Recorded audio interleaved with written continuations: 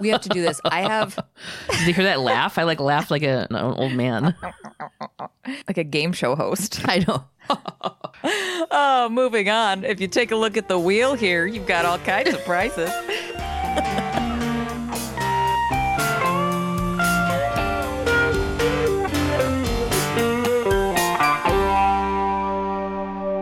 Okay, I have so many notes. My chaser is so fucking long, so we need to start. Okay. All right.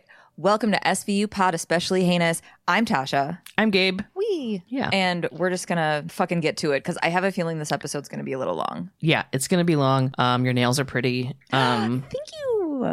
Yeah. So we're at season 2, episode 15, Countdown. That song played at my wedding as these doors opened up. Yeah. Like right before I walked down the aisle. I know, I remember. I was there. I wasn't telling you. I was know like- you were there. In my outfit holding the shit up in the front. You and Okay. Kenny. Oh, my fucking dad. Oh. Okay, let's do this. Okay, go. So we open on a dark New York night. This bougie Hey, couple. that's what I wrote. This bougie couple is caught in their car behind some construction, and the lady's giving the dude some shit about taking a shortcut. And he's giving her shit for taking so long to get ready. And she's like, why are you in such a hurry? Some of your girlfriend's gonna be there? And he's like, God, I hope so. I love that. He was being such a dick. I know. They hate each other. Yeah, they have troubles, but we're not here for that, even though I want to know everything, like right now. Like, let's take a hard right and have a seat and be like, guys, I just want to be in the back seat, like, let's go. there is some dark shit here. Tell me everything. Never Yeah. mind. I'll see it on Dateline in a month. Oh. Right.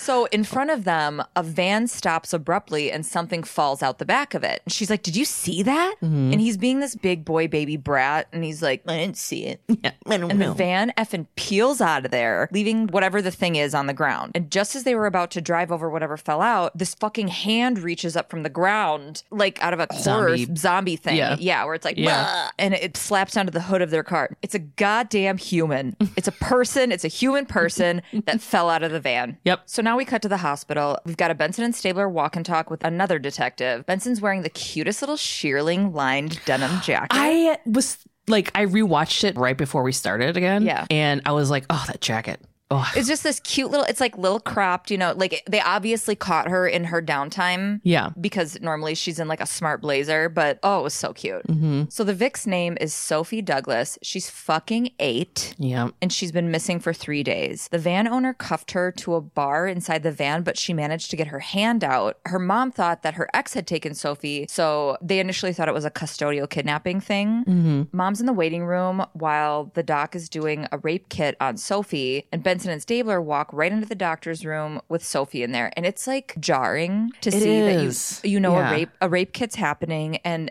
the room is colorful and cheery, like made for kids, like And a doctor's office for kids. Yeah, like in a little kid bed and like, Yeah, she's holding this stuffed orca whale. Like, oh my God, it was like emotion inducing. yeah. So obviously Benson and Stabler are uncomfortable, and we know it's a particularly sore spot for Stabler because he has kids and he gets to feel more. Yeah.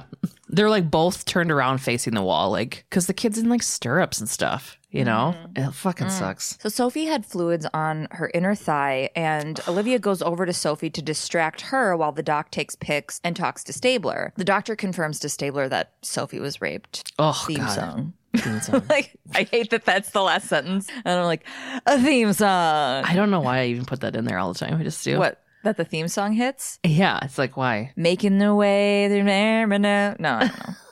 They're in the precinct now, and Benson and Stabler are giving the squad a lowdown of the case. So it's a stranger child abduction, confirmed rape. There was tranquilizers in her system, and she was kidnapped 4 days ago. Some credits are still rolling through, and fucking Jim Gaffigan is in this, which I was like, oh no.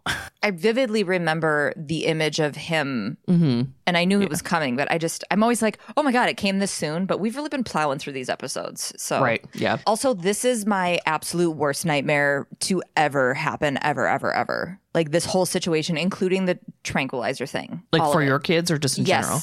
for my kids. Oh, yes. okay. So all they really know about the kidnapper is he has a white van, no make, no model. There's no witnesses either. The people that were behind him in the car didn't get a license plate. What an unoriginal fucking creep. Oh, I drive a windowless white van. Fucking take little kids. I hate this guy, but that's something I hate about him. I hate him for worse things. That's what I like to do. And I'm sitting there watching going, oh, did you offer her candy? I know. I want to troll this dude from right off the bat before we know anything more. So I'm just like working with what we've got here. Right. Yeah. Okay. So Cragen sends Munch and Toots to the DMV to look up known pedophiles who drive vans. Duh, all of them. Cragen wants Benson and Stabler to interview Sophie today, but Olivia tells them that the mom thinks Sophie is too traumatized to talk. And Cragen's like, dude, you got to go anyways. Like, this is obviously painful, but like in situations like these, every second fucking counts, you know? Yeah. Benson, Stabler, and Cabot are at the Child Advocate Center. They got Sophie in there. They're having a hard time separating the mom from Sophie, but they convince her to. Cabot's like, let her hang out in the viewing room while Benson talks to Sophie, and so she can like watch on the TV. You would be peeling me away from one of my kids. Yeah. Like, I can't fucking imagine. Like, oh, we're having a tough time. No shit. Yeah. Sophie and Olivia are in the little room, and obviously Sophie's like uncomfortable, but Benson's doing fucking Benson and talking calmly and making her feel safe. So she asks Sophie questions about the man who took her. So it was a white dude with like super gross teeth. Yeah. Or super scary teeth. Right. Sophie says that she met him while she was on her way back from school, but got sidetracked by a puppy. And I was like, oh, how original. But I also get it. Like, I know. I mean, I'd get at almost 40, I'd get in somebody's car because of a puppy. I'd be like, yeah, I'll come in there and check it out. Like, I almost got kidnapped by two dudes in a old ass Buick over a couple of pennies they threw on the ground. And I was like, did I ever tell you that? This is really fuzzy, but probably. Tell me again. Okay, so I was playing in my front yard with some neighborhood kids. I was like, I don't know, 11 or 12 or something. Old enough.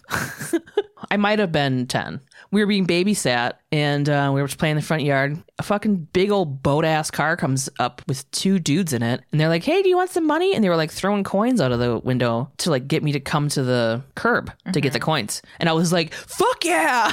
You know, and I'm like, a couple of coins. Luckily, the fucking babysitter was looking out the window while she was washing dishes and saw and ran out and was like, get away! You know, and the car fucking took off. Oh my fucking God. Pennies, dude. Gabe. Pennies. I know. I have two children to worry about. Like, don't do this. We cut to the viewing room. Benson, Cabot, and the mom are watching on screen, and you can hear Sophie saying she doesn't want to talk about it anymore. And the mom is like, oh my God, stop. It's too hard for her. And Stabler and Cabot are trying to calm her down, and they're like, yes, it's hard, but like, we have to get this done. Stabler radios to Olivia, who's wearing one of those curly cord earpieces. And he's like, bro, hurry up. We need a location. So Benson's trying to get Sophie to tell her where the van was, or could she see any street signs or anything? Yeah. Sophie said she couldn't see anything, and the dude didn't even talk to her until they got to the quote room. Yeah. And he had told her it was her party day and there was lots of balloons and candy and stuff, but nobody else was there. Sophie said that she had cupcakes and punch, but then fell asleep, and we're assuming she was drugged. And she woke up to him staring at her, telling her it was time to get ready for picture day. He made her put on all these costumes and would like help dress her. And she kept telling him that she could dress herself, and then she started crying. And then we cut to the viewing room again. The mom is losing it, of course. Stabler and Cabot try and stop her. Stabler like holds her and was like, we need to catch this dude. But they need the info from Sophie. But Stabes' calm strength while he held her, whispering to her, and like, did he kiss the top of her head? I don't even remember. He's like, I get it. Do you want us to catch the man who did this? And she's like, I want him dead. And Stabes is like, then you've got to help us. Yeah. So day 3 was what the man called her, quote, special day. And he made her take a bubble bath. Sophie starts crying, thinking it's her fault for wanting to see the puppies. And then the mom busts in. She's like, I'm fucking taking her home. She can't handle this anymore. I don't want her to relive this. And they leave. Then it's just like Benson, Stabler, and Cabot. And Cabot's like, we can take legal recourse if the mom is uncooperative, which is like, ugh. Cabot's cold-blooded in every situation, though. She is like, the law, the law, the law. That's it. Mm-hmm. So when the little girl got super upset, she goes, please don't tell my mom. And I hate what this fucking does to kids and how they can turn it on themselves. Like, how do we teach them that it's not their fucking fault? I don't know, but it makes me sick. Yeah. Stabler's like, you know, I wouldn't put my girls through it. Mm-hmm. And then Olivia like rolls her eyes and he's like, you don't know. You know, it's like we get it, wouldn't either. I parents. can't imagine either. Yeah. So they don't have much to go on. So Stabler says they need to recanvass starting where he abducted her at. Right. Munch and Toots are eating Chinese food in their car, looking up pedophiles who have white vans. It's like a mini lunch break / stakeout thing because they're waiting outside of this guy's like business building or auto place or whatever. Yeah. They're parked, eating Chinese food, and Munch is focused on the case. Toots cannot stop talking about like where the fuck the fortune cookies are. And then Munch is like, didn't answer him the first couple times. Then he was like, look, I told him to skip it because they're always stale. And Toots was like, what? So they're about to talk to this dude, Oliver Tunney, that was a clown who molested children. AKA Jim Gaffigan. It's like young ass Jim Gaffigan. Yeah. They put a fake belly on him. Did you notice that? They did? In the interrogation room, he was sitting there and it was like a fake belly and it looked totally fake. I noticed it the second time I watched it. I was like, why did they do that? Huh. It has corners. So Jim Gaffigan has guested on Law & Order Regular, SVU, and Criminal Intent. Oh, really? Yeah, he loves that shit, I guess. So he says he's been in Connecticut painting a house all day, and they're like, hey, you're not supposed to be clowning. It's part of your parole. What's this face paint? Because he had like a little bit of like grease paint on his neck, and he's like, this is house paint. I told you what I was doing all day. Toots goes in the back of his van, opens up the door, and there's paint shit everywhere and a goddamn clown suit. Yep. And the guy's like, Jim Gaffigan goes, come on, guys, give me a break. It's like, you didn't run a red light. Yeah, I know. You dressed in a clown suit and molested kids. Can we just let this one slide? Give me a warning. Oh, you guys. So they take him in. Yeah, they do. So they're in the interrogation room, and Munch and Toots have Gaffigan in there with them. They found balloons, etc., party supplies in his van. Mm-hmm. He denies it, like the having a party for Sophie and whatever. Benson and Stabler pop in with a newspaper that Gaffigan had in the van, and it just had the children's events circled. They have witnesses that he was at the county fair in Norwalk. The witnesses filed complaints about how he was touching their kids, but also that is kind of an alibi for him too, because that means he couldn't have abducted Sophie. So he's like, see? So he's off the hook for Sophie, but he's definitely on the hook for being a piece of shit garbage fuck who was touching kids at that county fair. Yes. SCU has informed Connecticut, and the dude is in trouble either way. I'm like super glad that they wrap up these side stories for me, because I'm always wondering like, well, what happened to the guy that is a piece of shit, but like isn't the guy that did this thing? Yeah, You don't know? just be like, all right, he's not the guy, next thing, because I'm left there. Yeah. I'm wondering what the fake couple in the car in the first, Did they end up going to their fucking dinner party? did they ever get therapy? Like then you have like a molester that you have to wrap this up for me. I can't. Oh my God, maybe that traumatic event brought them back together and they were like, we need to get therapy. Like, life is too short. Or they were like, life is too short. We hate each other. Yeah. Let's. And then they amicably divorce, but then they end up really hating each other because, like, the financial aspect of a divorce really. Oh my God, yeah. The high of like having that traumatic thing happen, by the time the divorce hearing happens, it's worn off. Right. And he's like, I'm not going to give her 50%. And she's like, are you kidding me? I built you. Yeah. Yep. Yeah. And then I built you. and then she poisons him. So he's dead. Thank God. No, you know what happened is they had this moment. It brought them back together, but then she came back to her senses because he still continued to cheat on her, but she pretended like she didn't know. And then she fully gone girled him. Damn. Okay. Okay. Benson and Stabler's recanvassing went like fucking shit. Broad daylight, nobody saw anything. Sophie's mom had called and said she had wanted Sophie to have more time to heal, and she's like, you're not going to talk to her today. So everybody's like, well, it's fucking pretty late and there's no new leads, so like let's call it a day. Yeah. And they're all like doing this walk and talk to the elevator about like the stuff that they're gonna do. Olivia makes a cell phone call to this guy Michael, obviously because they have a date, and asks if they're still on for dinner. Munch asks her how it's going with this guy, but all she ever does is like cancel on him. So anyways, Munch and Toots and Benson and Stabler pile into the elevator to leave, and just as the door shuts, we all knew this was going to happen. Cragen opens, he like stops the door from shutting, and he's like, everybody stays. And I'm like, oh shit, what happened? Yeah. A dude in a white van grabbed another girl. So we're at this convenience store where the girl was abducted. Darkwing Duck is there asking questions to the owner. Every time I see him, I'm like, I know. You're the duck that fights crime. I think the brim on his hat gets bigger and bigger. Yeah. Mrs. Guzek is the missing girl's mom. She had popped in and left Kirsten in the car. This dude was American, about 6 feet, and drunk. And the owner doesn't remember any distinguishing features about the dude except for that his teeth were very, quote, unfortunate, which I thought was hilarious. Like Austin Powers. I know. It was and I'm like, ew. keep your references current. At the time, it was current. I was just like, oh my God, that's right. That's on top. I saw that in the theater and was like, this is the funniest thing I've ever seen in my life. There is a security camera, but of course it doesn't work. The dude paid $20 in cash, and he remembers because it's the last customer that he had, and because the dude wanted quarters back, like $2 in quarters back. Munch tells forensics to take the top $20 out of the till to check for prints. And it's not like this guy would need an excuse to remember every last detail about the guy anyway. This is television's SVU. Right. Yeah. We don't need your reasoning. We just need you to remember absolutely everything about this person. Right. Yeah. Toots is outside questioning some kid who looks like Colin Hanks holding his trumpet case like it's a baby. Not Chet Hanks, the son Tom wishes we could forget. The good one, Colin. Okay. This kid heard a bottle smash on the ground and the van doors slammed shut and the van peeling away. He also thinks the license plate started with either an H or a B. And I'm like, you are so helpful.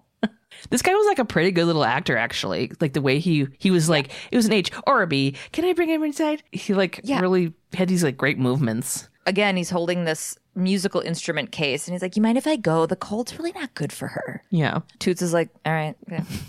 Munch comes out and the partners start speculating what happened. Munch thinks the quarters are for a payphone and Toots wants forensics to pull LUDs on the nearest payphone, which is like, whoop, there it is. Mm-hmm. They also want them to take the quarters out and dust them along with the phone. It is the details, folks. All of those quarters to be dusted. Oh, can you imagine? Like they run all the fingerprints. All the quarters are going to have fingerprints on them. Yeah. So Benson and Stabler are at the Guzek apartment. Both parents are obviously very upset. She's like, oh my God, I just popped in the market for a second and it was cold and I let her stay in there and I can't believe I did that. And the mom's blaming herself, but the dad is too because he had asked her to stop and grab him some smokes. I swear I'm sympathizing, but the guy says, I asked her to stop and pick up cigarettes for me. Like he has never smoked a cigarette in his life. I love when they have actors that have never smoked and they're like, oh. So the mom didn't see anything. They reassure her and listen to her relive the awful encounter. And dad gives them a photo from their last vacation and says, she just turned 8. And I'm like, fuck, just like Sophie. So they're in the squad room and they're making tons of copies of Kirsten's picture. Munch is hard hovering. Munch is sure it's the same dude as who kidnapped Sophie. White van, pedophile, bad teeth. Toots said the guy risked another kidnapping so soon because he was drunk, like the store owner had said, and probably saw Kirsten there and took advantage of the convenience. But they all think this dude is a pro because he's so flexible. Like he used that lame-ass puppy con on Sophie and did an impulse grab on Kirsten. Yeah. Toots is going to go look more into the description of the dude, and Munch is going to go look for vans with a license plate with an H or a B. And it's fucking 3 a.m. Toots hasn't had much luck. Apparently there's a lot of pedophiles with manky-ass teeth. Toots literally says, got a lot of bad-mouthed mothers here. Buck tooth, snaggle tooth, mangle tooth, missing tooth. And it makes me think of the shrimp thing from Forrest Gump. Oh, yeah. Yeah. Pan-fried, deep-fried, stir-fried. There's pepper shrimp and lemon shrimp, shrimp soup, shrimp stew, shrimp salad, shrimp and potatoes, shrimp burger.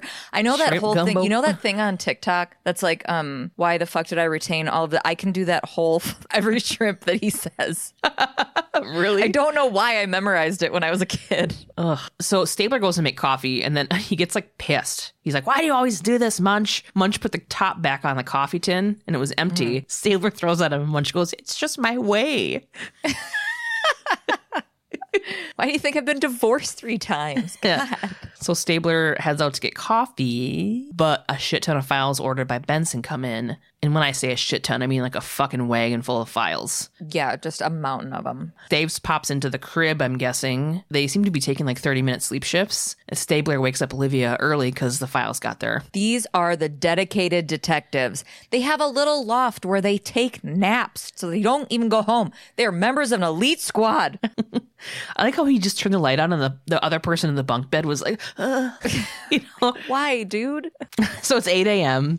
I feel like they're just kind of like showing the progression of everybody being like sleep deprived and like mad and everybody gets edgy with each other. My favorite is when Benson and Stabler snap on each other. Yeah. So it's 8 a.m. Fucking Munch wants Toots eye drops. Toots is like, no, that's how you get pink eye. Stabler says I had enough, and he's like, give him the fucking eye drops. And Stabler's like, you can't get pink eye from someone farting on your pillow. And Olivia's like, you can if you do a bare ass. Stop. Yeah, he's like, Liv, we gotta go fucking talk to Sophie now. Yeah, the mom doesn't want them to, but like, there's another girl that's missing now, so they're like, we're gonna do it. Yeah, Kirsten's life depends on it. Yep. So they're at Sophie Douglas's house. Benson and Stabler are at her door, and the mom refuses to let them talk to Sophie. Stabler pulls out the big guns like right away, and he's like, dude, we can get a judge to compel you to fucking produce your daughter. And she was like, oh, this is what you're gonna have to do. But I mean, what else are they supposed to do? Like, I feel bad for the mom, but what are they supposed to do at this point? There's a clock on this other little girl. So yeah, she's like, well, that's what you're going to have to do. And she shuts the door on him. We're in the judge's chambers now. Cabot and Mrs. Douglas and Mrs. Douglas's lawyer are talking to the judge. Mrs. Douglas's lawyer is fully speaking for her. She's sure that Sophie knows nothing else, and Cabot insists that they can't know that unless they talk to Sophie. Mrs. Douglas had terminated the original questioning of Sophie early, and the mom thinks that Sophie has already told them everything that she knows. She begs the judge not to make Sophie talk anymore. She says that it's just cruel. And the judge understands the concern for Sophie, but has to weigh that against another child and grants Cabot the application. Sad violins. Yeah. This isn't something that you can wait until Sophie's ready. Sorry. They have a 3-day limit. It would be great if she could take her time and do like her therapeutic shit and whatever, but you can't when there's that kind of cost. Yeah. So we're back in the Child Advocate Center. Benson is with Sophie in the room again, asking her questions about what they had to eat and if she recognized any of the takeout food names. Sophie says that she only had cupcakes, fruit punch, and fucking corn candy. Gross. Sophie does remember a streamer at the party that had her name on it. He had like a little machine that blew up balloons. So we got Benson and Stabler doing a walk and talk. If this dude had Sophie's banner, he would have gotten it made after he abducted her. They need to find party stores that rent helium machines too. Right. Stabler's riveting family side story is him trying to get decorations for his twins' birthday party. And he's going to pick some up when they go to the party supply store. And I'm like, that's fucking gauche, Stabes. Right. Yeah, he keeps talking about how it's going to be their birthday and how he's going to have to get a present, but then he's stuck at work, and it's like, everybody's fucking like, you took this job. This is your choice to be doing this. And I get it. Like, you want to be a good dad and all that stuff. You know how you can be a good dad? I don't know. But save this kid's life. Yeah. By shutting up, stop reminding everybody how you deserve more because you have kids. That goes to all of you parents. What? I wasn't listening. I blacked out for a second. What did you say? What is your advice for me? So Munch and Toots are at Aladdin's party supply store. Nope. Munch and Toots are at Aladdin's party supplies. The front counter lady seems to recognize the dude from the like little drawing and said he had a bad smile. Yeah, when he smiled, it was hard not to flinch. So she wasn't there yesterday, but she was there on Friday, and the dude had bought a helium tank. Because they were like, well, don't you have to have his ID for a rental? And she's like, he paid cash and you can buy these tanks now. But Aladdin's Party Supplies is one of the only party supply places that keeps seasonal candy. And she said he had bought candy corn. Gross. Back to the squad room. It's busy as hell. Phones are ringing off the hook. Phones are ringing off the hook. Phones are ringing off the hook. Toots is yelling to the phone that he wants people watching the store. He's like, I want them there 9 to 9 and nobody can go to the bathroom without a burn on. Take charge, Toots. Yeah. Liv gets a call from her dude, Michael, and she can't talk because it's so busy. And I'm like, doesn't she just know that she could hold the phone up to her face for 3 more seconds and have a full-blown conversation with this guy? She should know that, yeah. Stabler's on the phone with Kathy about the twins' party. The whole crew has been working for 36 hours straight. So Munch comes in handy and says that he expanded the perimeter and there's been 3 autopsies with the exact same stomach contents. In different burrows, right? Yes. OMG. All 3 strangled after the 3rd day they went missing. All 3 found in water. Sophie escaped the van on her 3rd day while the van was headed to the East River. Oh my God. Kirsten begins her 3rd day in the morning. Nobody's going home. This is stressing me the fuck out. They have to find her. Team time. We're in the precinct in front of a giant New York City map. It made me think of Minority Report, like how they had like the big screen, but it wasn't like that, but it was like a very chic New York. The only thing, because I thought this, I'm like, ooh, look at that technology. But then I was like, oh, it's literally just lights. Yeah. In a piece of glass. Because they were like taping pictures on it. But it looked good. Like that was. Yeah. That took up a chunk of New York City's budget. So they're all going over the 3 Vicks who were killed. 8-year-old Rhonda Simmons, abducted 3 years ago in the Bronx, raped, strangled, and dumped in the East River. A year and a half later, 7-year-old Sheila Wells, abducted from Greenpoint, was raped and strangled, and sewer workers found her. A year after that, 9-year-old Kira Bly from Manhasset, same MO, found her in the Sound, which is a body of water by Long Island. And then he grabbed Sophie 6 months later and Kirsten the day after that. The pattern they're seeing is that this guy is accelerating fast. Yeah. There was no DNA found on anyone. All of the Vicks are white, between the ages of 7 and 9, and from working class families. And they were also all cute and outgoing. Toots thinks that the dude is probably a loner, impulsive, socially marginalized. So they're kind of confused. Like, he's moving around a bunch. Is he a salesman, a mover? They think he's gaining confidence because he's moving up in affluence, like the areas that he's taking these kids from. A dude we don't know pops in, and I'm like, he must be some kind of dispatcher or something. I have no idea. But he tells them very officially, so like they all know him, we don't. Yeah. But he goes, the 1PP wants to go public. He's like, hey, everybody, you know how we all like went to the same school together and we've grown up together? I just wanted to pop in and let you know that 1PP. Yeah. They're really pressing me, guys. They're like, we know how stressed you are right now because we all know you so well. Sorry, Dave. Yeah, sorry, Dave. I'll see you at your anniversary party next week. All of us. We pitched in. Tell Cynthia hi. Oh my God, how is she? How is she?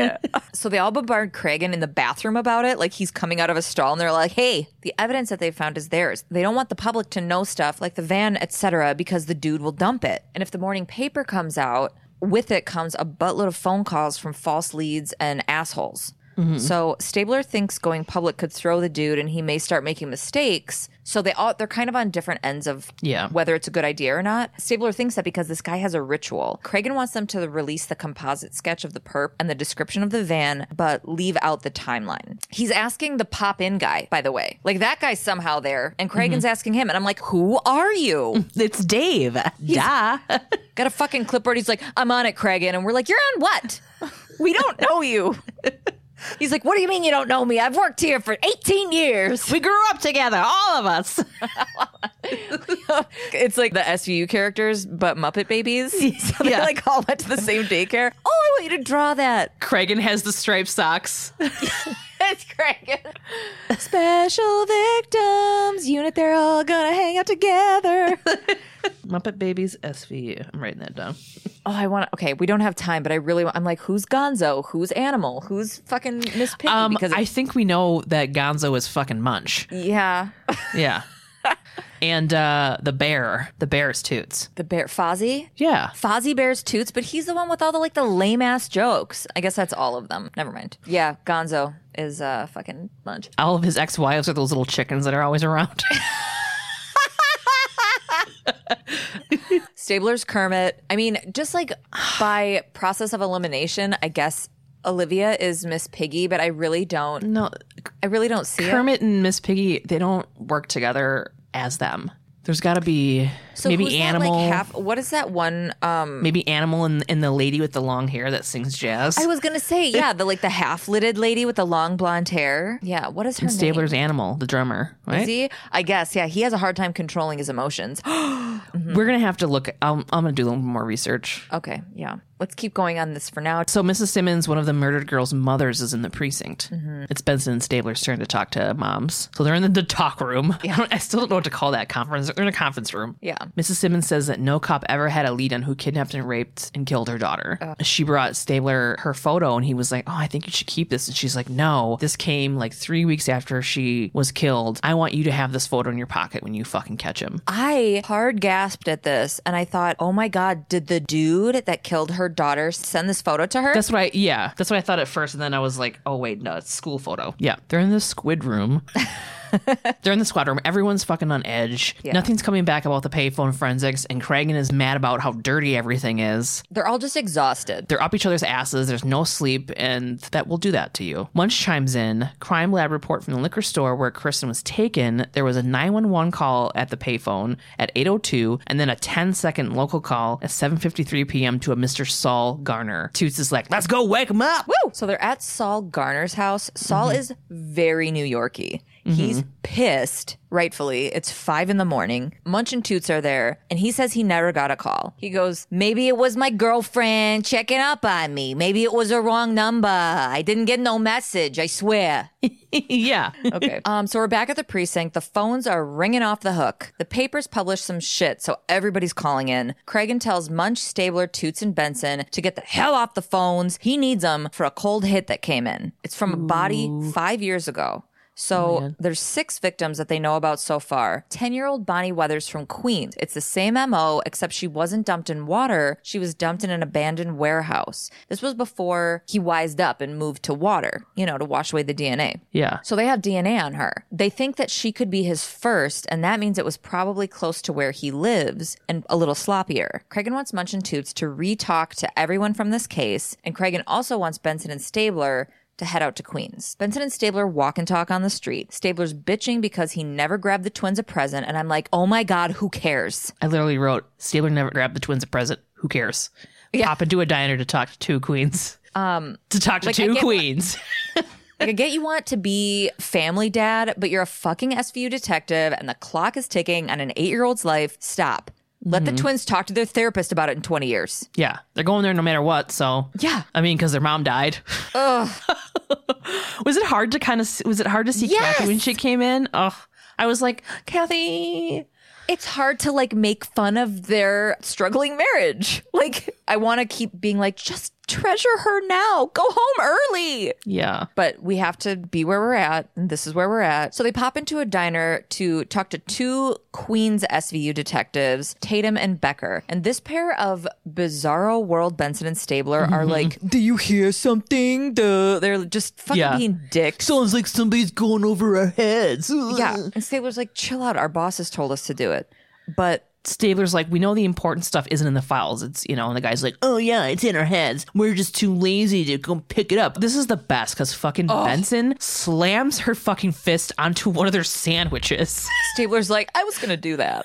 Yeah. She goes, look, I know we're on your turf, and I would be prickly about it too. That's why I had every intention of coming down here and schmoozing and kissing a little ass. But we have got a ticking clock. Do you understand? My partner and I have been on this case for 3 days straight, and we're too damn tired to get into a pissing match. So we just need to know if you're going to help us or not. Yeah. And they're like, all right, what do you want to know? Yeah. It's like, there's no time for this. This girl's going to die soon. Shut up, you guys. See, she's strategic with her anger. Even Stabler was like, Yeah. Yeah. So Benson and Stabler don't have time to re-interview all the 200 people in the case. So they're like, what's the shortcut? They didn't like anyone good enough for it, just regular creepy dudes in the area. But there was a dude down the street named Clayton Mills with shitty teeth. The other detective said Joe Hayes had shitty teeth too.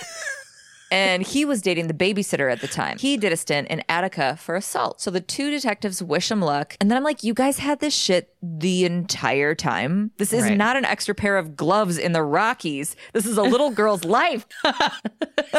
Get it? Toots and Munch roll up on Joe Hayes. He's welding some shit. He doesn't own a white van, but he's like, I know why you guys are here, what this is about. He thinks that they're making him for all the girls that got killed because of, quote, that little Queens bitch, which is like, dude, ugh, damn. You gross. Yeah. He's like, dudes, I'm an ex-con. I'm who you go to first. I didn't rape a kid in Queens, and I didn't rape anyone now. Right. Regardless, Munch orders a 24-hour detail on him, just to make sure. So... Yeah. And we know, as we get to know Munch more and more as a detective, we get to know that he's extremely thorough. Yeah. Yep. Except for when it comes to fortune cookies. So there's that. And relationships and making coffee. All right. We're at Dawson's photo studio. Benson and Stabler are looking for Clayton Mills.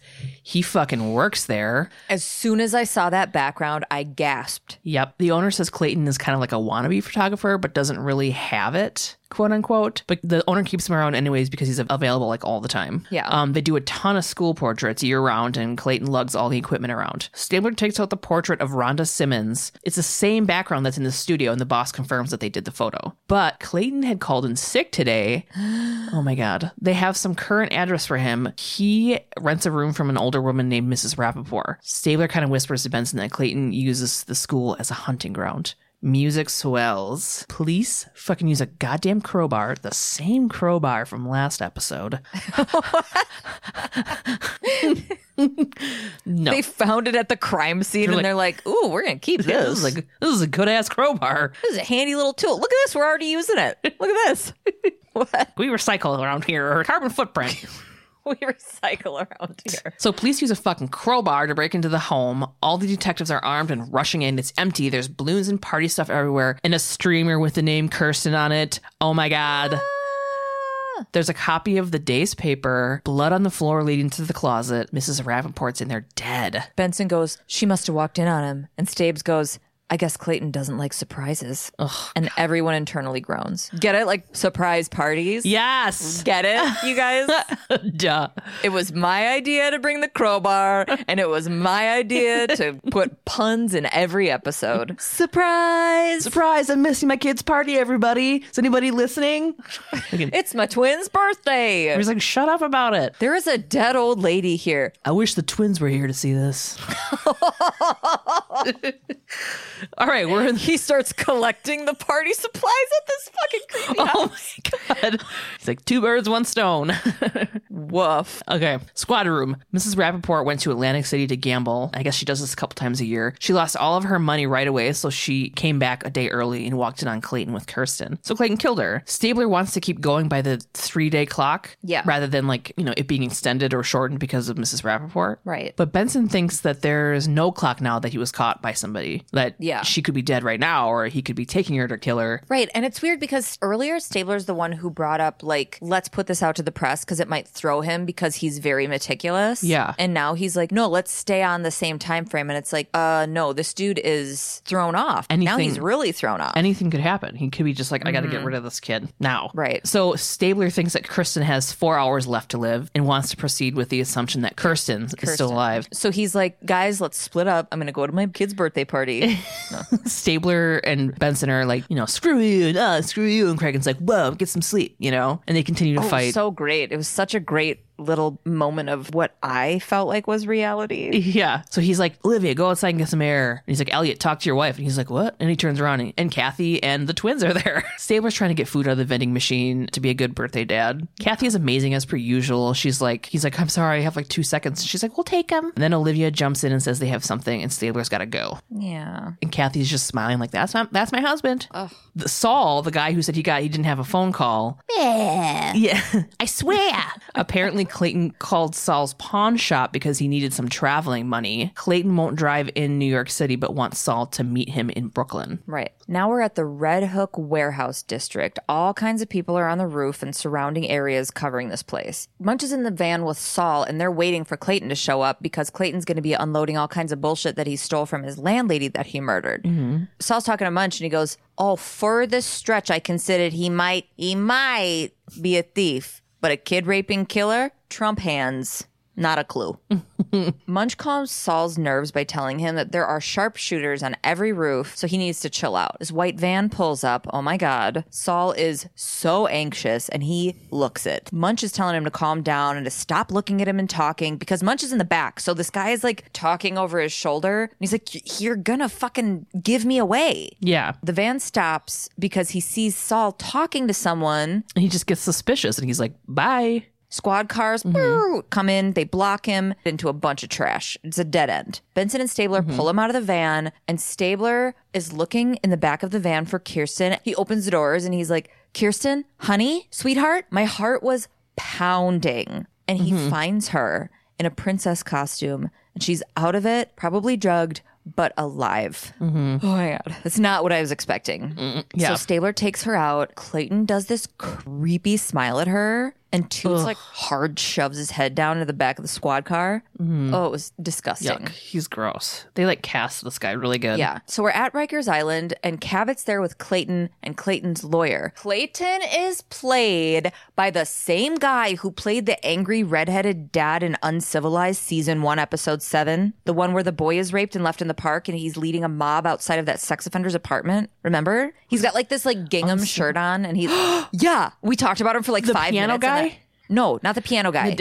The pedophile didn't rape the kid in the park. It was the That's right. And the dad was like, what are you going to do about this? Whatever. And they're like, calm down. Yeah, I didn't realize that was it him. was this is the same guy. Whoa. I know. Good call. I thought he looked familiar. So Clayton wants to discuss a deal. Cabot's wearing all black and is like, this fuck isn't getting shit. We're not making any fucking deals. And then Clayton says there's actually 5, not 4 girls, and is wanting to use that as a bargaining chip to get a deal. Well, earlier in the episode, they said that there was like 6 that we know of. I know. And that was confusing for me. Yeah, whatever. Writing glitch, whatever. A 5th victim whose body has never been recovered is now out there. Cabot tells him that 4 bodies is enough for him to get the death penalty. And then in this like creepy, clicky voice, he goes, I bet the mother would like some closure. Ugh. Clayton won't even tell his lawyer the girl's name.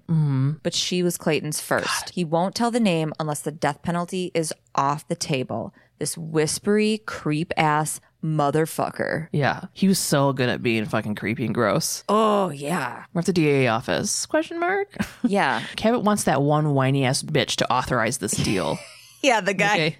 We know who he is, and like we refuse to. Now we've done it a couple times. I don't want to know. Remember he like threw under the bus that one thing? Yeah, he's her boss. Yeah, he sucks. He is a whiny ass bitch. Yeah. But he doesn't think that his constituents want this. Cabot really wants to find and give the mother closure. Yeah. This dude's like, all the mothers of the victims want him dead. Ugh. So Cabot brings in Mrs. Douglas, Sophie's mom. Yeah. She comes in and says that Clayton raped Sophie and killed her childhood. And she wants him dead, but not knowing where Sophie was for 3 days and nearly killed her. And she can't imagine what the poor mother of the first mystery victim has been going through all these years. Yes. So she's like, I want him dead, but I want to help. Like, I want you to help this woman. Oh, that's so fucking spot on. Yeah. So now we're in a wooded area. Benson, Stabler, and Clayton and stuff are around. They're digging up this area that Clayton must have told him, and they find a little red shoe. Clayton like does a weird little creep ass smile, and they send Clayton back. So now Benson and Stabler are standing outside of the woman's house, and she opens the door before they could knock, and that's the end. Yeah. Like she must just be always constantly waiting for somebody to come up to tell her something. You know? I can't imagine. I mean, your mom, I don't fucking know what the hell. That would be. Can you imagine me as a fucking mom? How my hair would be falling out. I mean, Diane was gone overnight for 24 hours, and I was losing my mind, and that's not even a human. I would die. I wouldn't be a good mom. Before having kids, I was like, is this a good idea for my mental health? Turns out, no. Yeah. All right, I'm gonna get into this chaser because it is long. It's a long chaser. Okay, let's do it. Okay, so in reading about this episode after watching it, I read that for the killer in this episode, writers pulled traits from a real life killer. Who? Tell me. No. Okay. So here we go. It's serial killer time, and we are talking about the most prolific serial killer in United States history, Gary Ridgway, aka the Green River Killer. Whoa. I don't know really much about the Green River Killer at all. This is such an awful story, but I got a wave of fucking joy just now from you saying that, because I was going to text you earlier and be like, how much do you know about the Green River Killer? But then I didn't want to like give it away if you did know something. Yeah, no, I'm very pumped for this. It's soup's fucked. Let's just get into it. Okay. July 15th, 1982, 2 boys were biking over the Meeker Bridge, which is located over the Green River in the suburb of Kent outside Seattle, Washington. They looked down on the water, and stuck on a branch, they saw the body of 16-year-old Wendy Cofield. She had been strangled with her own clothes. Wendy Cofield is the first documented victim of the Green River Killer. When interviewed in custody many years later, the killer told police that he said he thought he had killed at least 3 women before Wendy and left them in the street or alley, but when he didn't see news about it, he assumed that they had survived. Damn. I speculate that they were sex workers, so nobody cared, because he pretty specifically killed sex workers. That's probably exactly what happened. Yeah, but also his memory isn't great. Like there's video of him being interrogated and like, not even interrogated, like telling the full story once he's finally caught. They're like, come on, Gary, come on, you know, and he's like, I don't remember, because it means that little to him. Like it's not a huge event for him.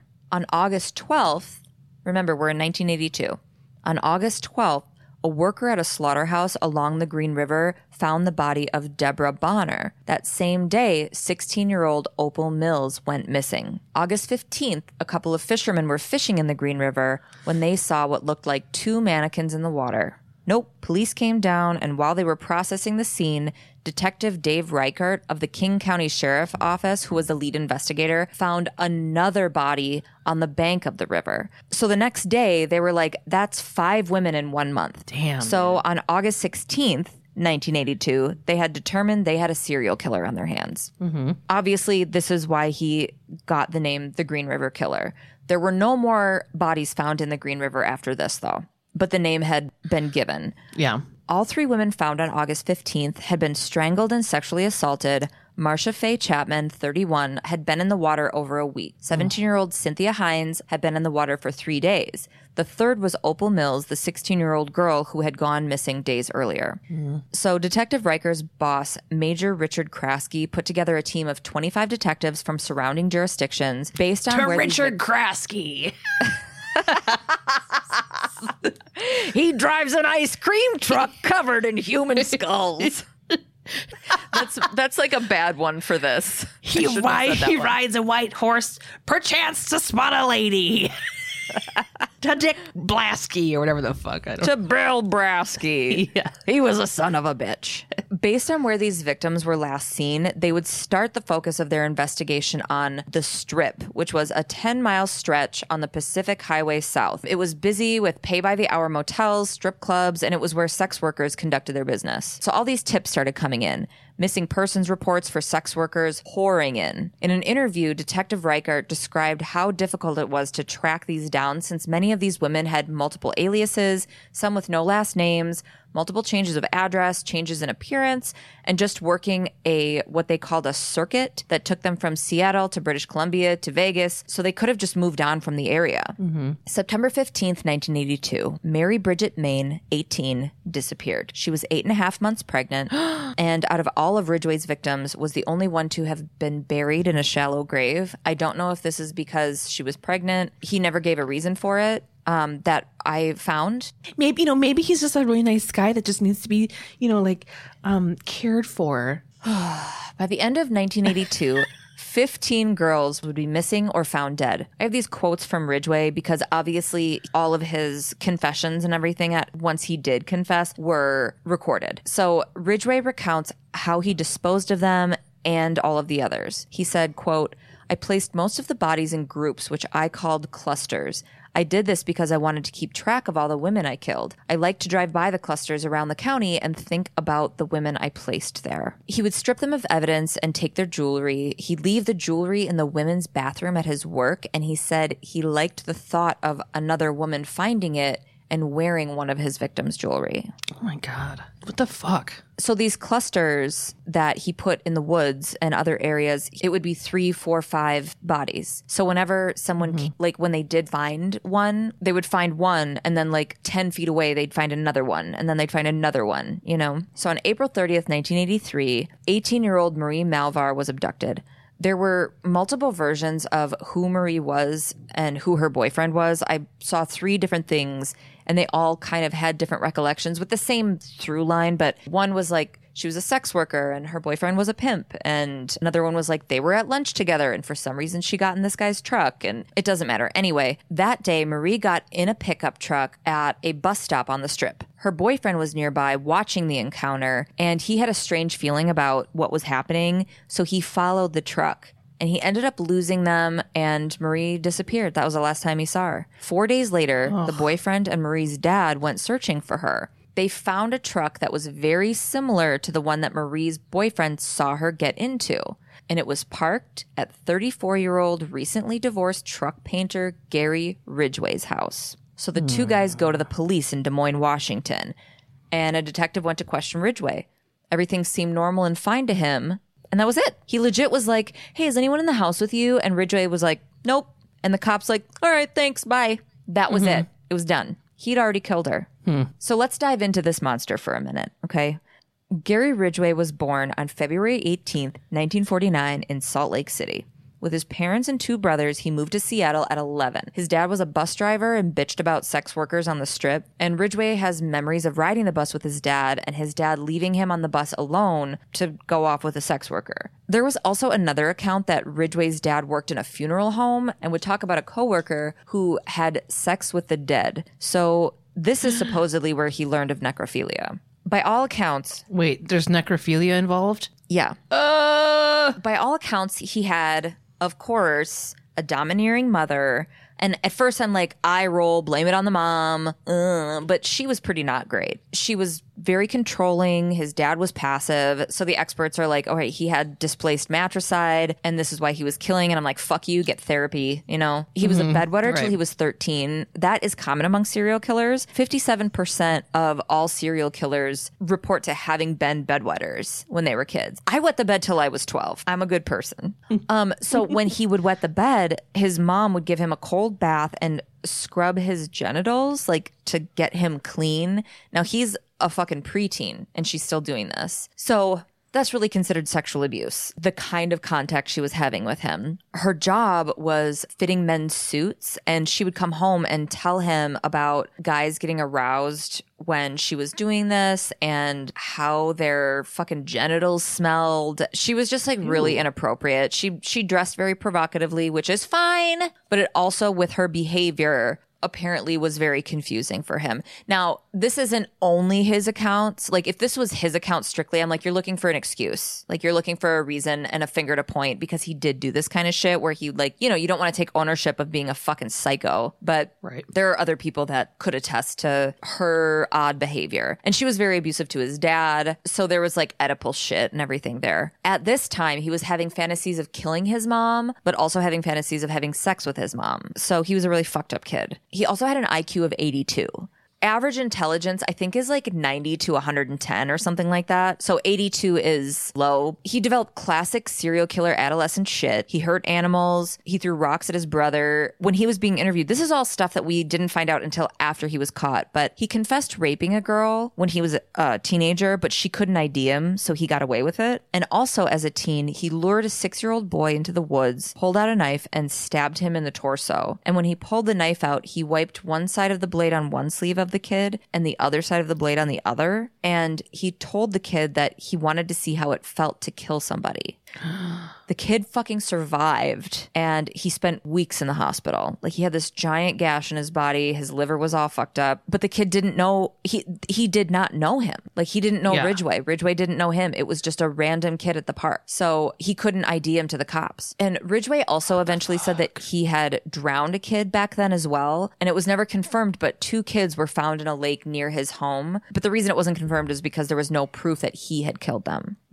He graduated high school at 20 and joined the Navy. He married his first wife, Claudia, but after a 6-month tour, he came home to find that she had cheated on him, even though he frequently had sex with sex workers in the Philippines himself. But he left the Navy and moved back to Seattle and got a divorce. Fun fact, but something I'm not going to go into, he tried to become a cop. Yeah. He started working for the Kenworth Trucking Company, painting trucks, and remained there for nearly 30 years. That's just one of the many things about him that don't fit into the cookie cutter of what they usually think a serial killer looks like. No, he had a steady job and had a lot of long-term relationships. So in 1973, Ridgway married his second wife, Marcia Lorene Brown. She said, how do these fucking guys always end up having multiple wives? Yeah, I don't know. The first marriage, obviously, it was very short. Marcia said that there were times he'd be gone at night for long periods of time and come home late, dirty and wet. He also regularly carried black tarp in the back of his truck, the same kind found covering some of the bodies of the Green River Killer's victims.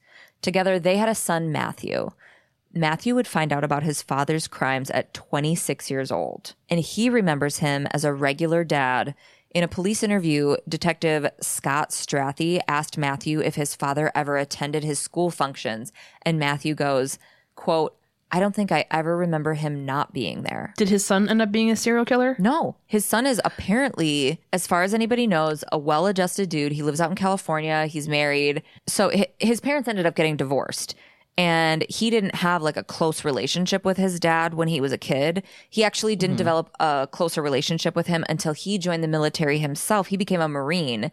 And then he and his dad kind of like bonded more. He still saw him like every other weekend or whatever growing up, but Yeah. his dad wasn't hugely influential in his life, but he was always there. Matthew only has positive memories of his dad. So then when he became an adult, they got a lot closer because of like the military thing or whatever. Everyone who talks about Gary Ridgway says he is disturbingly normal. He doesn't come off creepy at all. He's friendly. So during the time in his marriage to Marcia, Ridgway became fanatically religious. He joined a Baptist church and he was like trying to convert everybody and just got like super into God. And that obsession eventually faded. Like he got really hyper focused on things. So when that was his focus, like it was more that than anything else. Did he stop like killing during that time? He hadn't started yet. Oh. Okay. Yeah. So the couple divorced in 1981. And this is when Gary became very much a regular on the Pacific Highway South Strip. Okay. Now we're going to go back to 1982. 1982 was when the first bodies were found. Okay. Yes. So now we're in 1982. It's the end of the year. The Green River Task Force has been disbanded. The only detective left is Dave Riker, who's on the case. They disbanded it like there's money stuff. They had someone in custody who had failed a polygraph and they really thought that they had their guy, but they didn't like fully shut it down. They were just like, we need to disband this like crew of 25 people working on this shit. Yeah. August 29th, 1982, Port of Seattle police approached Gary Ridgway sitting in his parked pickup truck at 1 a.m. It was on a deserted dead-end block near the airport. He was briefly questioned, you know, like, what you doing parked out here? And let go, okay? This was also the same night that Terry Milligan disappeared. No. And a month later, Giselle Lavorne's body was found nearby. February 1983, Port of Seattle again rolled up on a parked Gary Ridgway with a sex worker, Kelly McGinnis, and they let him go with a warning. Come on. 4 months later, Kelly McGinnis's body was found. Oh my God. So now our count of disappeared girls and women is up to 16. I say girls and women because many of these sex workers were underage. Teenagers. Yep. Something I read said that he was looking for girls who were newer to the area and maybe didn't have the street smarts that someone who had been working in that field for a long time would have. Well, and they don't know anybody yet. Nobody will maybe notice they're missing. Right. That's another reason. Yeah. Ugh. The new sheriff, Vern Thomas, was like, this is nuts. We got to put something together again. So $2 million a year was put toward finding the Green River Killer. It's like you've already found him like 4 times. Yeah. Well, I know. Sheriff Thomas put together a 45-person Green River task force. They went top of the line with their computer system. It took up the entire room. It was early 80s. It really did. I saw a picture of it and it was like the size of a walk-in closet. Oh my God. And it took them a year and a half just to enter all of the hard copy information. Okay, so like in the episode, they're talking about any information that gets released and the phones are just like fucking ringing off the hook. They need this big of a task force because people are calling in tips and they have to run down every one of these fucking tips. And they were getting thousands. A month later, a sex worker told the police that she felt like the killer was probably Gary Ridgway because of his sus behavior. So they're just putting this, he's got a file. He's one of like 500 dudes that are suspects in this case. Yeah. You know, Matthew found out that his dad was a suspect when he was in like 3rd or 4th grade. And he remembers being like, I just assumed my dad looked like somebody or something like that because there were like 500 people that were suspects. Like there was a huge suspect pool. Yeah. Nobody that knew him thought anything of it, like didn't even consider that it was possible. In March of 1983, 17-year-old topless dancer Cindy Smith disappeared. In the first 3 days of April 1984, 4 more bodies were found in the woods near Star Lake. So sex workers in the area still having to earn their money were behaving really cautiously, but Ridgway adjusted his ruse. Sometimes he would pick up a sex worker, have sex with her, and pay her, and then drop her back off because then she's going to tell them that he's safe. Yeah. Over the years, at least 50 women asked him if he was the Green River Killer. One of the things that oftentimes that they would do is the women would ask to see his ID. He would open the wallet and cover his name and then show them his ID. And above it, he would have a photo of his son in his wallet so that they would trust him. They'd be like, oh, he's a family man. He would also keep a few of Matthew's toys in the car for them to feel safe. Like he's like, oh yeah, I'd have like a couple Star Wars things or something in the back. And, you know, they would see that I have a kid. One time he even had his 8-year-old son in the car with him when he picked up one of the sex workers. He took her out into the woods and killed her while Matthew waited in the car. I feel like I remembered hearing about something like that. Probably. Like, this is How old was the kid? 8? 8. Yeah. I feel like I remember this. I read this like update on his son, and it said that he maintains a relationship with his dad. Yeah. So Matthew's sitting in the car and Ridgway comes back and he just told his son that she had decided to walk home. Another time, Matthew was asleep in the car and Ridgway went out to the woods to one of his spots to rape one of the victim's bodies while his son slept. This is something that he did fairly regularly to what he said was to try and keep himself from having to kill another person. So it like helped keep him from getting caught. So he would have sex with these bodies for a few days after their death until he said when the flies would get too bad, he would stop. Oh my God, I can't. I know. Oh my Should I leave it? God. Should I take that out? No. I took Absolutely not. Okay. Like some of the shit that I read and that he said, I was like, oh, that's more than I want to say. No, you need to keep that in. Oh, what a fucking weirdo. So by June of 1983, the count of girls and women having disappeared was at 26. There were so many close calls, like so many times. At some point in 1984, Rebecca Guay reported to police that Gary Ridgway tried to strangle her. She came to report 2 years after she had had this experience with him. She told the cops that Ridgway picked her up and took her out to a wooded area for sex. She even knew where he worked because she asked to see ID before getting in the truck and remembers his job, like Kentwood Trucks. She was able to break free and get to safety at a nearby mobile home. She said, quote, his face looked white, clammy, cold. His arms and everything was cold. His hands, he was a totally different person. And he kind of made me think that if he did kill me, since he wasn't interested in me sexually before that, he'd probably try to have intercourse with me after I was dead. Ooh. Because that was another part of their encounter is that he couldn't get it up. She got that necrophilia vibe. Yeah. That's crazy. The timing on when this happened differs in things that I read, but regardless, Gary Ridgway was called in and questioned by a task force detective. He admitted to having dated Guay. That's always what he said about having sex with sex workers. He would say, I dated her. He admitted to having had choked her, but said it was because she bit him. But then, you know, he choked her for like 10 seconds and then he let her go. So they also questioned him about other Green River killer victims. And he admitted to having dated one of the victims, said that he had recognized another, and admitted to being familiar with the areas where the bodies were found. But weeks later, he passed a polygraph test and they cleared him. So he passed because he's a psychopath and murdering people doesn't register the same way as it would for a normal person. I like need them to stop doing these. I know. Way before this, there was this cab driver who was held and they were like, we got our guy.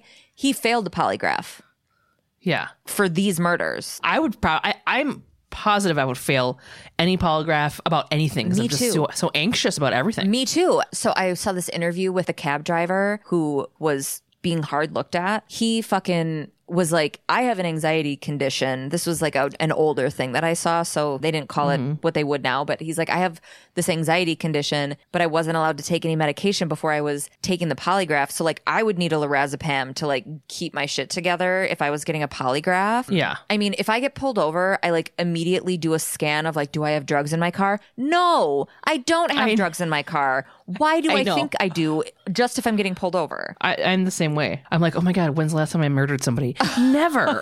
Right. Never. You know? So this cab driver was like, I couldn't take these meds. They said that they never let people take them because it will just flatline it. And I'm like, that's why we take them. But anyway, even after this though, even after he passes the polygraph, everything, he's still on the suspect list. Like there's still too many things that they're like, we still have eyes on you. Then Detective Reichert gets a letter in the mail from a Florida death row inmate, Ted fucking Bundy. Ew. Ted says that he could help get in the mind of the, quote, Riverman. Bundy himself had admitted to killing 28 women in the Seattle area, and Reichert's like, cool, see you soon. So Ted talks and talks in the third person about what this guy could be doing and thinking. Detective Reichert was like, Ted, I'm pretty sure that this is stuff you actually did and you're trying to stay your execution. So regardless, he didn't really give them a whole lot, except they felt like it was kind of a serial killer mental state goldmine. Everything that he said went into the files. And I also just felt like it was really interesting that Ted Bundy was like, I'm here to help, guys. What a cock.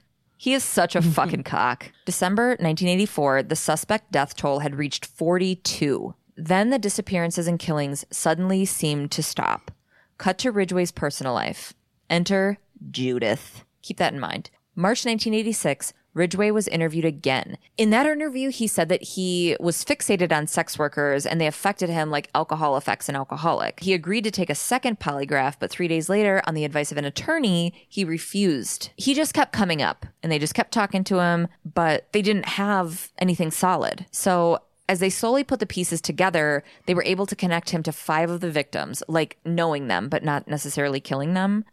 6 months later, Ridgway's second wife went on a roadie with cops to take them to various locations that they had visited together when they were married, because Gary liked to have sex outside in the woods, parked in random places. Many of the places were places that bodies had been found. April 8th, 1987, police searched Ridgway's house and vehicle. They had enough to get a fucking warrant, but there was no charge because all they had was circumstantial evidence and 0 physical evidence. There was nothing at his house. March 1988, they sent body fluid samples to a New York lab for DNA testing. That shit was brand spanking new. Now, they had samples because they used to take samples to match blood types. Yeah. And then they're like, oh, there's DNA now. Unfortunately, the sample was too small to test. So they, again, started to look at other suspects. And I'm like, fuck you, 80s. Yeah, right. I mean, I saw an interview with, I think it was Detective Reichert, that said we had a finite amount of samples. And so we had to be really mindful of like when we sent it. Yeah. So while they're checking out these other suspects, Ridgway married his third wife, Judith Lorraine Lynch, in 1988. Third wife. Okay. Yeah. Judy. They married after dating for 3 years, and it looks like after meeting Judith, Ridgway's killings slowed dramatically. In watching Judith in an interview talk about her relationship with Ridgway, they had what she thought was a great marriage, a good relationship. He was a good guy, only positive things. So he was still killing people, but it became less and less as far as we know. So 2 in the late 80s, 1 in 1990, and 1 in 1998. Meanwhile, the investigation dragged. He was high on the suspect list, but they couldn't pin him. And also, he wasn't the only suspect, so they couldn't fully focus on him either. Political funding started cutting, and they disbanded the task force again in 1990, only leaving Tom Jensen, a cheerful dad-looking mustached early 90s kind of guy. And he carefully preserved the evidence. He just patiently waited as the science of DNA testing developed. 9 years later, there is a Seattle crime lab that opened up where they could get results for smaller DNA samples.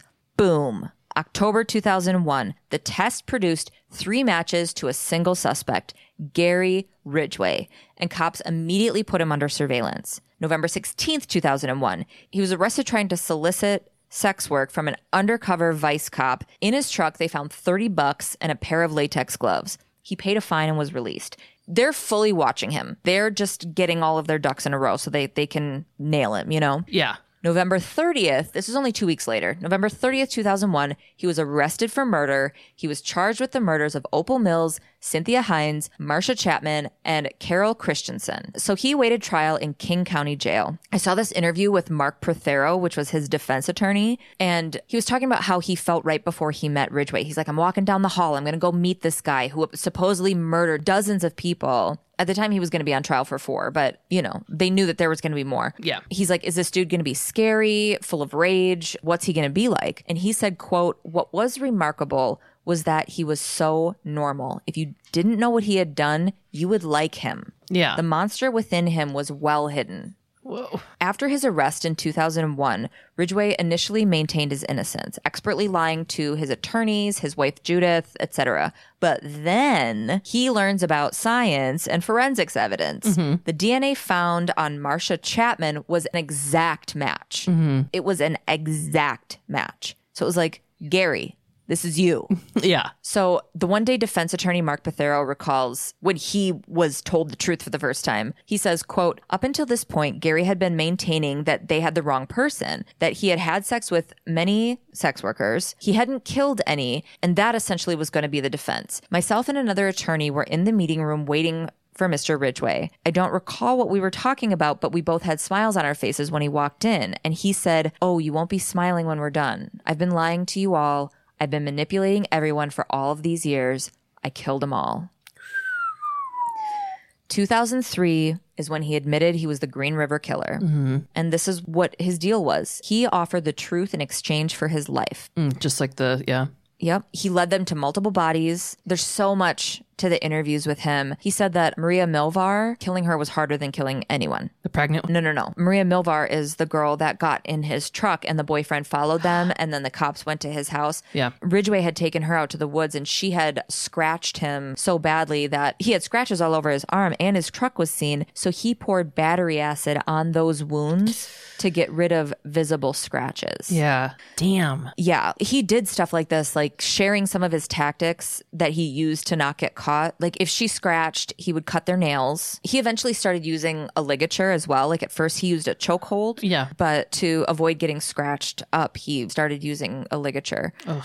Once when he noticed his tire impressions at a dump site, he went and replaced all the tires on his truck. He didn't keep trophies, so a search at his house would turn up nothing. And then he also planted evidence. He left cigarette butts laying around and he wasn't a smoker. He drove some of the bodies further away, like to Portland, to throw cops off. He was successful for a minute because he made them think that the Green River Killer had moved. Right. He even left hotel brochures around some of the dump sites so that it would look like a traveling person. Okay. Anyway, when he said, I'll tell you the truth, if the death penalty is off the table, he also would agree to leading the police to missing victims that hadn't been found yet. So the DA immediately agreed and they took the death penalty off the table for his confession. He was tried for 48 murders, convicted for 49 victims because another one was like brought up mid-trial. But he confessed to 71. Damn. But it is believed that he likely killed upwards of 90. Because again, they would come at him with like, what about this Jane Doe? What about this body that we found? This seems like you. He's like, I can't tell you if I don't remember. Yeah. I don't remember. So after Ridgway confessed, Judith stopped visiting him and immediately divorced him. Yeah. Ultimately, the DNA found on Marcia Chapman is what finally got him. 19 years after Marcia Chapman's body was found in the Green River, Gary Ridgway was sentenced to 48 consecutive life terms without the possibility of parole. He is currently 72 and is imprisoned at the Washington State Penitentiary in Walla Walla, Washington. Oh, he's still alive? Yeah, Fuck. I know. Shit. Ugh. Trust nobody. No one. John could be a serial killer. You know what I mean? I thought that this whole time. This whole time. I really hope not. Fuck, man. Okay, next week we've got season 2, episode 16. Yeah. Wait. Yeah, season 2, episode 16. Holy shit. We're like almost done with this season. I know. We're like almost done. What's it about? It's called Runaway. Oh, God. A police officer's daughter runs away and the squad uses the help of an internet journalist to track her down. All right, well, I'll see you then and only then. Okay. Just kidding. I'll talk to you every 5 minutes for the rest of my life as per usual. Okay, great. We're getting buried together. What if we had 2 caskets because I like my own space? What if we had 2 caskets next to each other, but there was a tube so that I could like talk to you in like a window? I want to watch you decay. I love you. But it's like the same headstone as well. Yeah. Or we have the same headstone and then John is next to me on my other side. It was just like a piece of wood, like kind of. It says like John Crawford and then there are cartoon eyeballs side-eyeing. Like, what the fuck? And it'd be like, here lies Gasha. What about Tabe? Tabe? Tarshb. There's no R. Here lies Gasha. Here lies Garbage. I don't know. Garbage. You garbage? Is that our name? Here lies Garbage. Okay. SVU Pod. Follow us on all social media at SVU Pod. Rate and review us. Fucking join our Facebook group, SVU Pod Elite Squad. Go to our website. SVUpod.com. Email svupod@gmail.com. Hashtag little bit loud. Beep boop. Love you. Love you. Bye. Bye. Bye.